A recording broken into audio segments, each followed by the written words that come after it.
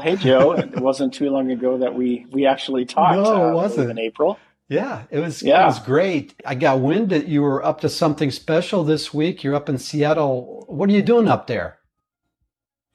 When we talked in April, I had hinted at the fact that I was getting ready to seriously consider jumping into the river again. We were talking about currents last time, and Right. so thinking about jumping into that current of recording a new project. And it happened so fast in April, I can't even tell you. It was just quite an interesting process, one that I've never really experienced before. So it came basically after we had a conversation, things accelerated at that point, or? Absolutely, a great deal. I had my feelers out and to two specific people that were very instrumental in kind of being the glue between all of the records, and that would include the recording studio that I've always recorded at, as well as my great friend and sound engineer, Frank Bree. And, the stars aligned, and the owner of the studio said, "You come back whenever you want, and we'll Wow. schedule you in whenever you can." And my friend Frank just said, "I'll do whatever you want to do another record with you." So, with that in mind, and not having an idea about how much it was going to cost or anything, I just trusted the fact that this really needed to happen for me. The album is The View from Here, and obviously you think of landscape, but there's a metaphor there because as an aging gentleman of 62, we talked about my albums, The Key, Yeah. and other albums that have kind of an allegory or an archetypal journey in them. And The View from Here can be taken physically, or it can be taken more of a non-literal sense where you're talking about, this is where I'm at in my walk. This is where I am in my journey of life. This is where I am in my transition, Yeah. from one thing to another. So the process of actually composing the music literally took 3 weeks in April and the first week of May. And I actually composed 11 songs. There's Wow. 12 songs on the record, but I composed 11 songs in about 3 weeks. And the biggest surprise for me was I actually wrote it all out in hand with pencil on manuscript paper. And that was the first time in 12 records I've ever actually written out complete piano parts. I've always written out lead sheets. So that was painstaking, but it was such a cathartic experience. And it Hmm. was almost like a painter studying a canvas and coming back to it day after day after day and saying, no, I don't like that color here. I'm Tweak gonna it. just adjust it a little bit. And so Yeah. here I am.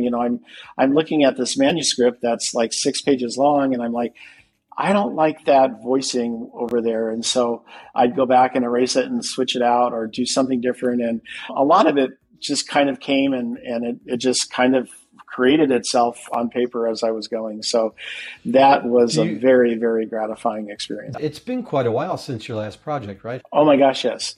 My last project was a co-project with my wife Elizabeth. Yeah. Yeah. It was called One Piano, and it was released in 2001. Yeah.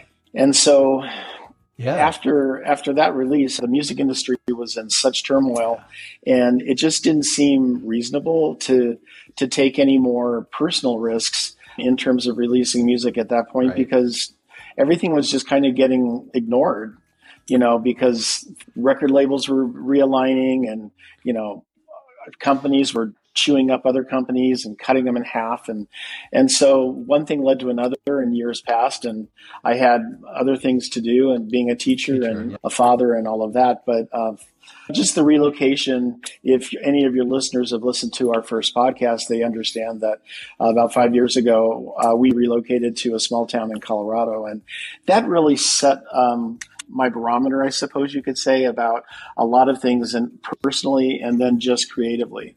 I can't believe that was August, and here I am on our very last day of mixdown.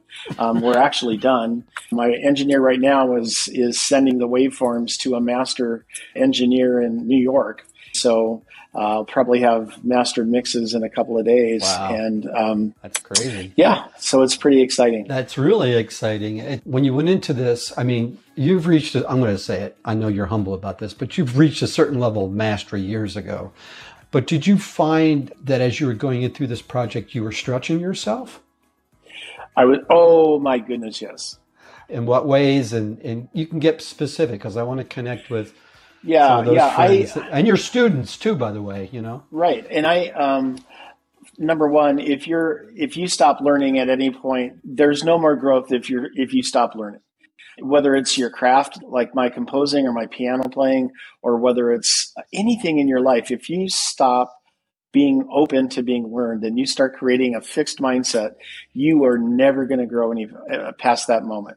And that is one of the biggest lessons I could ever say to anyone. I would say that to a student. I would say that to anyone who would want any kind of advice from me. I would say always be a learner. So in that light, again, going back to the manuscripts, that's the first time I've ever done that.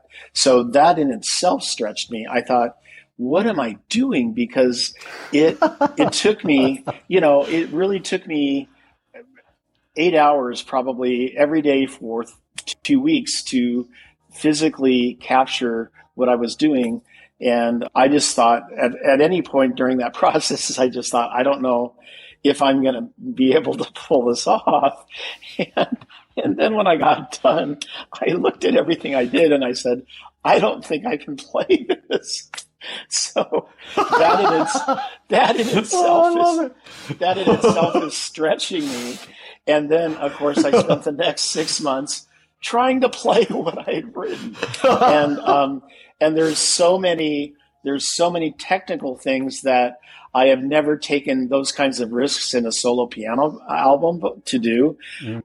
Just the virtuosity that some of these pieces have and how hard it is to really, I guess, express the highs and the lows and just to be careful with your performances.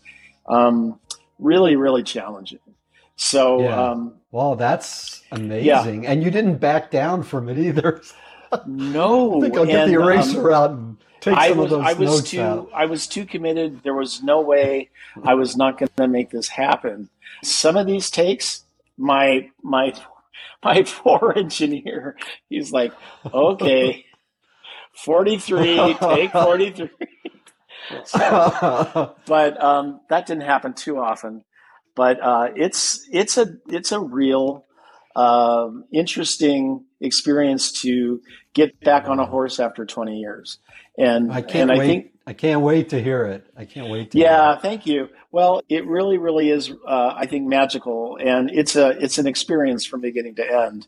Much like maybe some of my instrumental albums can be, listeners can feel that way. But this is very intimate. And I think they're going to come away with sort of the same reward as they would listening to a big Michael Gettle record. So it's solo piano. It's solo putting piano. Anything else in the backgrounds, or there are some a few surprises in the background and a couple of third hands and that kind of thing. So, yeah, for sure. Hey, thanks for joining me today on Titans of Transition. I hope you enjoyed the episode. Please check the show notes for additional information. Also, please like and subscribe to this channel.